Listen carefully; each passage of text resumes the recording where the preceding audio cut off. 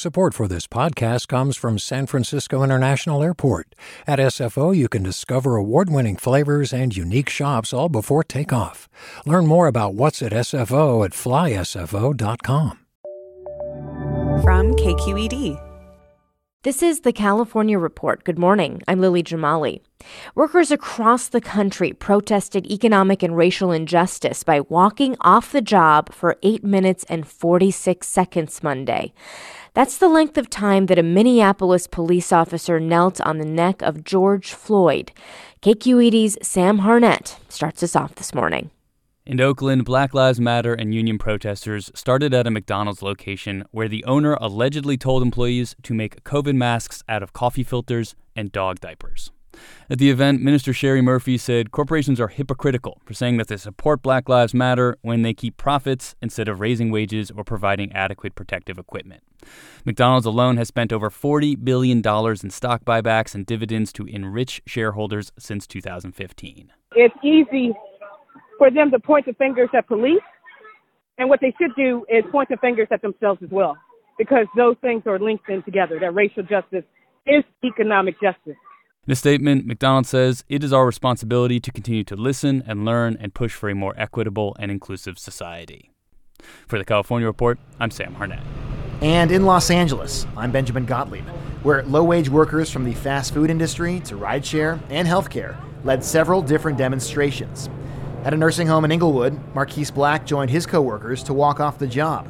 He works in the kitchen at the Centinela Skilled Nursing and Wellness Facility. How can we all live in peace with the violence keep on going? We've been going through the violence in generations. Martin Luther King, when is it going to stop for the next generation? Brenda Barraquil chose to strike in solidarity with Black healthcare workers as well. She's a long-term care worker originally from the Philippines, and she says she sees a lot of similarities between labor struggles, such as the push for minimum wage and the Black Lives Matter movement. I feel it. Black Lives Matter. It's because they understand the impact of systemic racism and everywhere they go, school, work, and I feel it too. More than 60 labor unions and civil rights organizations either supported or set up these strikes for Black lives in dozens of cities. For the California Report, I'm Benjamin Gottlieb. All eyes are on Portland, Oregon, where the Trump administration has deployed federal law enforcement officers at police protests. Monday, President Trump indicated that Oakland was on his list of major U.S. cities that could see federal agents come in next. KQED's Alex Emsley has the story. The Hill posted President Trump's comments from the Oval Office. We're not going to let New York and Chicago and Philadelphia and Detroit and Baltimore and all of these, Oakland is a mess.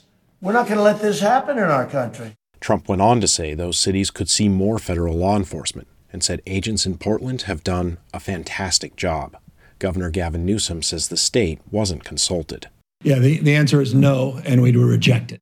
Oakland Mayor Libby Schaaf says the city needs help with the pandemic, not law enforcement.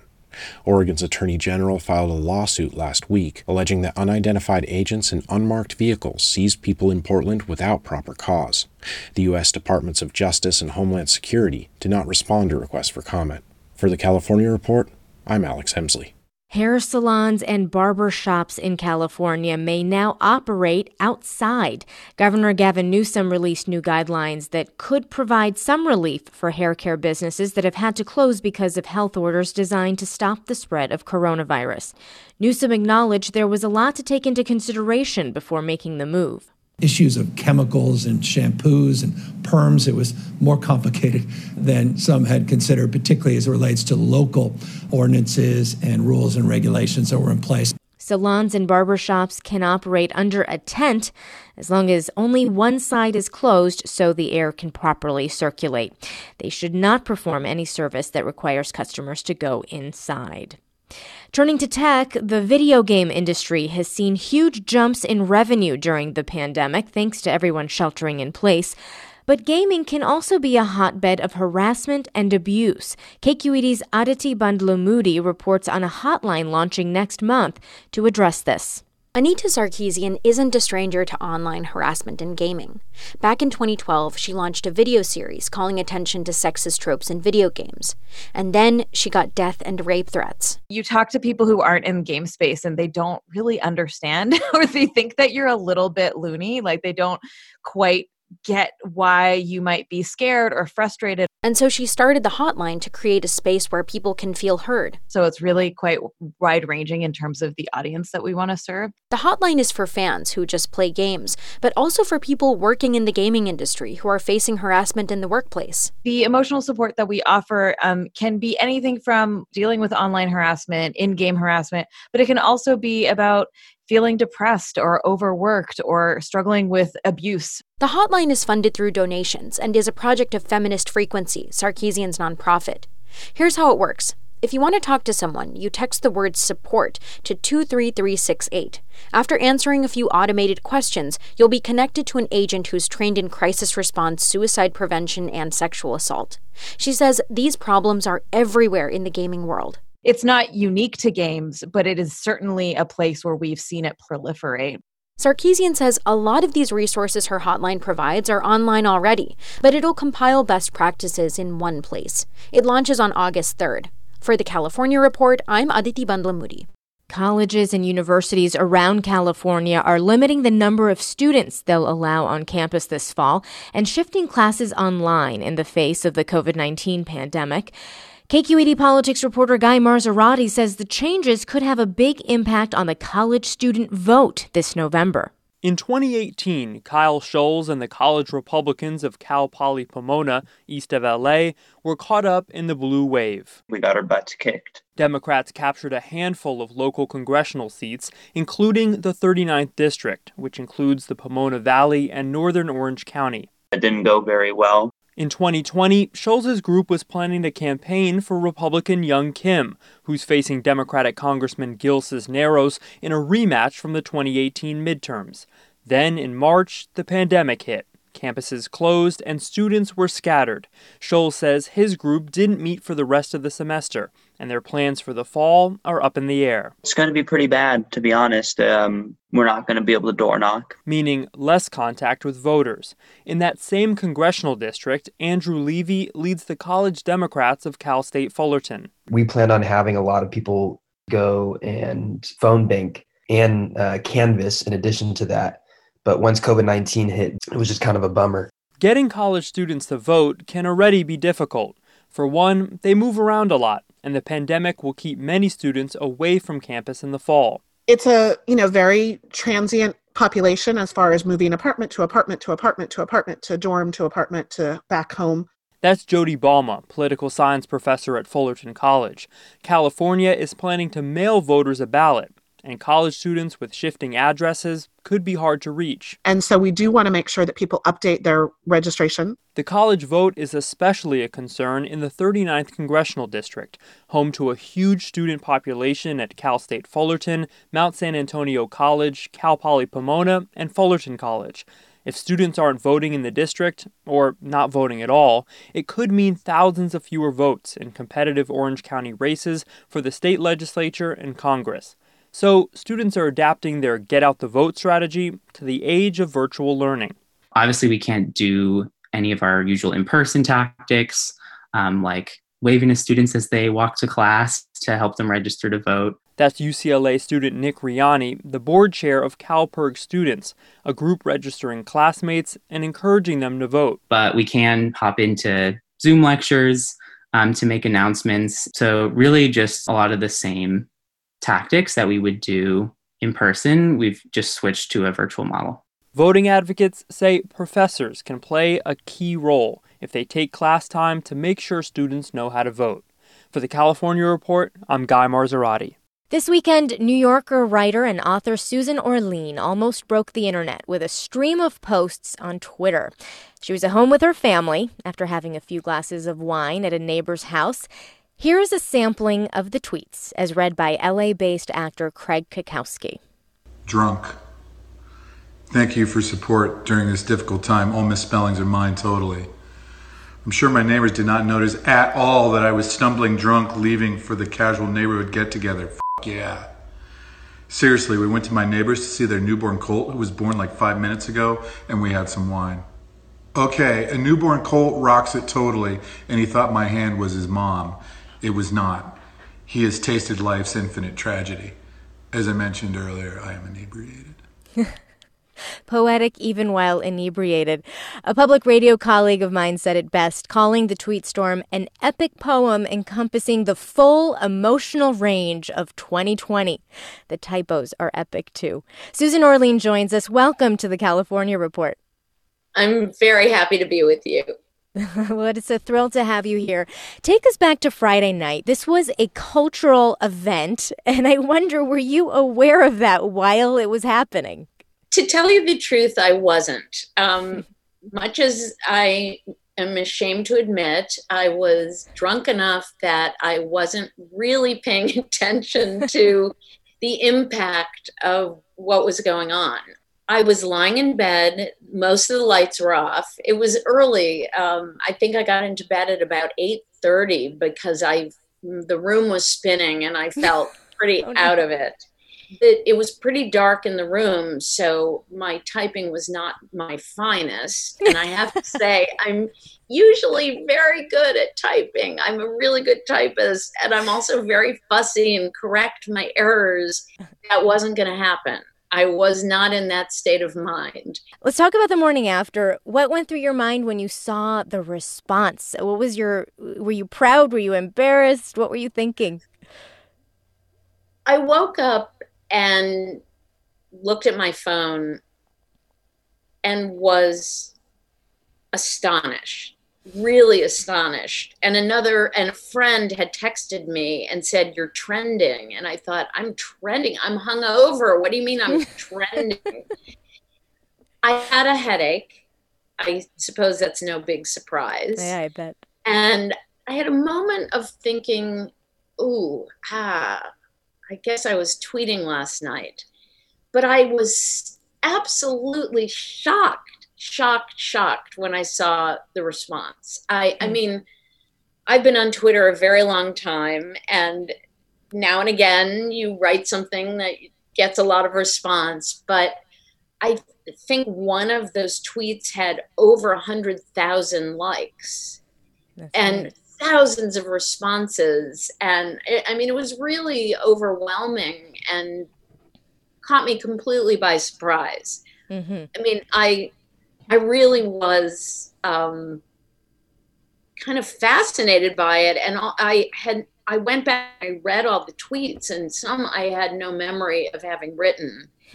So it was a very unusual sensation. Well, on behalf of the entire Twitterverse, thank you for bearing your soul, typos and all. I know you've had some time to reflect on all of this. What did you learn? What's your takeaway from everything that's come of this? First of all, I think we're all really worn out. We're sick of bad news. We're sick of being locked in with our families. We're sick of being frustrated. And I think that this tapped into that. We've all been toughing it out. This has been a really hard time. And I think there's some amount of just, I'm done with it, that came out that day. Secondly, I think people respond to things that are authentic. And it's not that I'm proud of this or that I think you should get drunk where you're literally going to bed at 8. I don't in any way endorse that.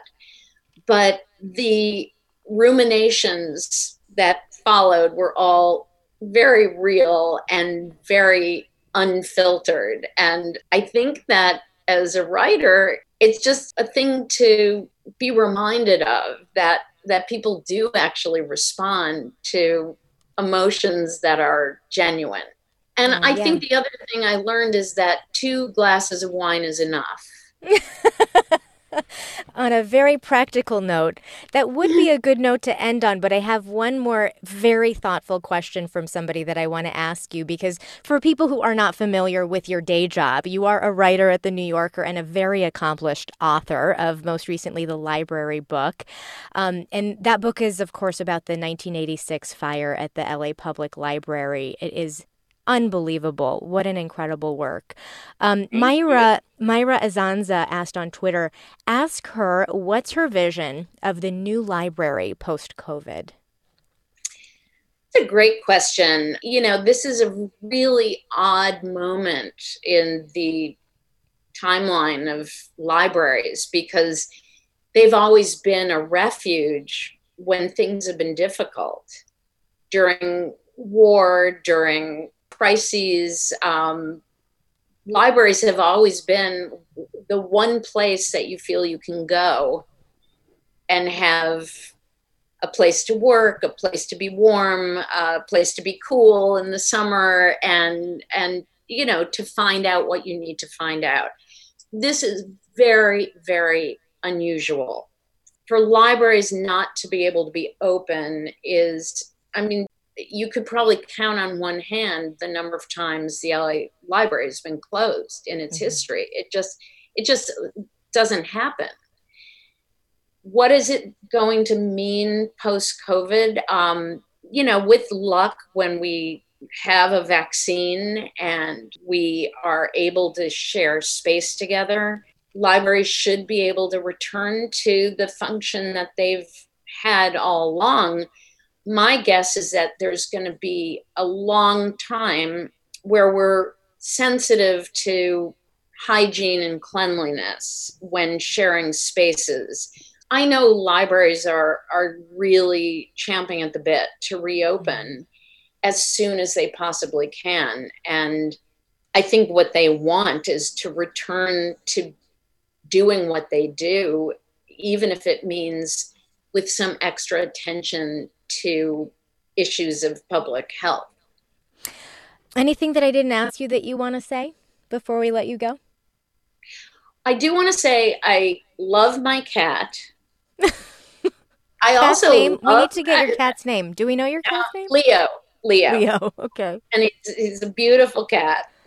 And I love my family, even though I was raging about them. And I also love candy-coated fennel seeds, even though I suggested that they had let me down. But, you know, I wanted like a Snickers bar. I feel ya. Candy-covered fennel seeds. It's not drunk candy. Drunk candy is chocolate, probably. At bottom line, it involves chocolate. But it can't be something that's good for you. That's counterintuitive. That is not what it's supposed to be. And I still will eat candy-coated fennel seeds on occasion, but I'm going to make sure we have something else in the house for emergencies. All right. Thank you very much, Susan. It's such a pleasure to have you on the show, and we'd love to have you back soon. I'd love to. It was my pleasure to talk to you. I'm a big fan of the show, and I look forward to talking again. And that is the California Report for this Tuesday, July 21st, a production of KQED Public Radio. I'm Lily Jamali. Have a great day, everyone. Support for the California Report comes from Paint Care. Ideas for storing leftover paint to keep it fresh and tips for using it up can be found at paintcare.org. Water Heaters Only, specializing in the repair and replacement of water heaters since 1968. Licensed and insured, open 24 hours a day, every day. Learn more at waterheatersonly.com. And Eric and Wendy Schmidt, whose Fund for Strategic Innovation supports transformative ideas that benefit humanity while protecting the natural world, recognizing through science the interdependence of all living systems. Hi, it's Terry Gross, the host of Fresh Air. We bring you in-depth, long-form interviews with actors, directors, musicians, authors, journalists, and more. Listen to our Peabody Award-winning Fresh Air podcast from WHYY and NPR.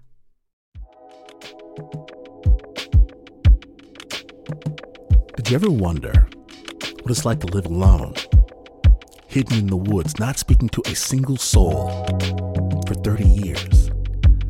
Or wander the desert, uncover a hidden well, and dive to the bottom of the deepest water hole for 2,000 miles. The Snap Judgment Podcast takes you there with amazing stories told by the people who live them, with an original soundscape that drops you directly into their shoes. Snap Judgment. Listen and subscribe wherever you get your podcasts.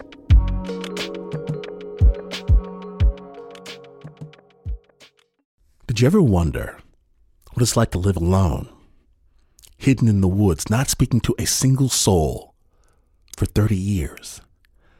Or wander the desert, uncover a hidden well, and dive to the bottom of the deepest water hole for 2,000 miles? The Snap Judgment Podcast takes you there with amazing stories told by the people who live them, with an original soundscape that drops you directly into their shoes. Snap Judgment. Listen and subscribe wherever you get your podcasts.